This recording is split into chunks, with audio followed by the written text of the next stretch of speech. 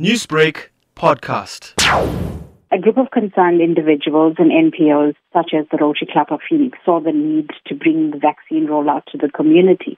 The number of people being vaccinated is still far too low, and I think we're a large community in Phoenix. I think over 500,000 people. But as much as many people have attended to the vaccination, there are still many people out there that haven't done so. Imantha, what inspired this initiative? What we've seen is that vaccination sites operate during business hours. And this is when most people in our community are at work. And lack of transport sometimes creates a problem for people to reach these vaccination sites. And so we've decided to bring the vaccine to the people.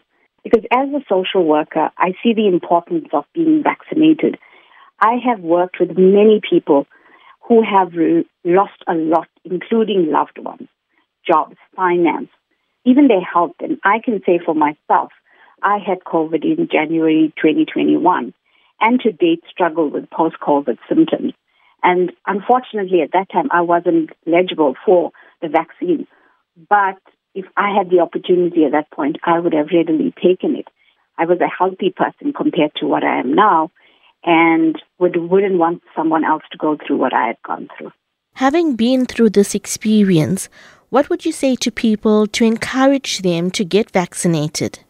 I would say take this initiative that there are many interested people who are concerned about their community, wants to see their community safe.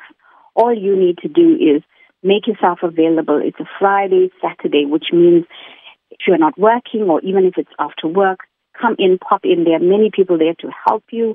And where is the vaccination site and what do you need to do to be a part of this initiative? So it will be on the Friday, the 25th of March and 26th of March. That's the Saturday. And the times are 10 a.m. to 2:30 p.m. The venue is the Raza Juma Masjid, which is the mosque site next to the Raza Plaza. The address for that is 56 to 57 Pandora Street. All you need to do is bring in your ID. You don't even have to be registered. You will be assisted by experienced people at the site, and it's an easy process.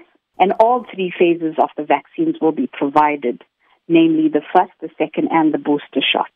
Newsbreak, Lotus FM, powered by SABC News.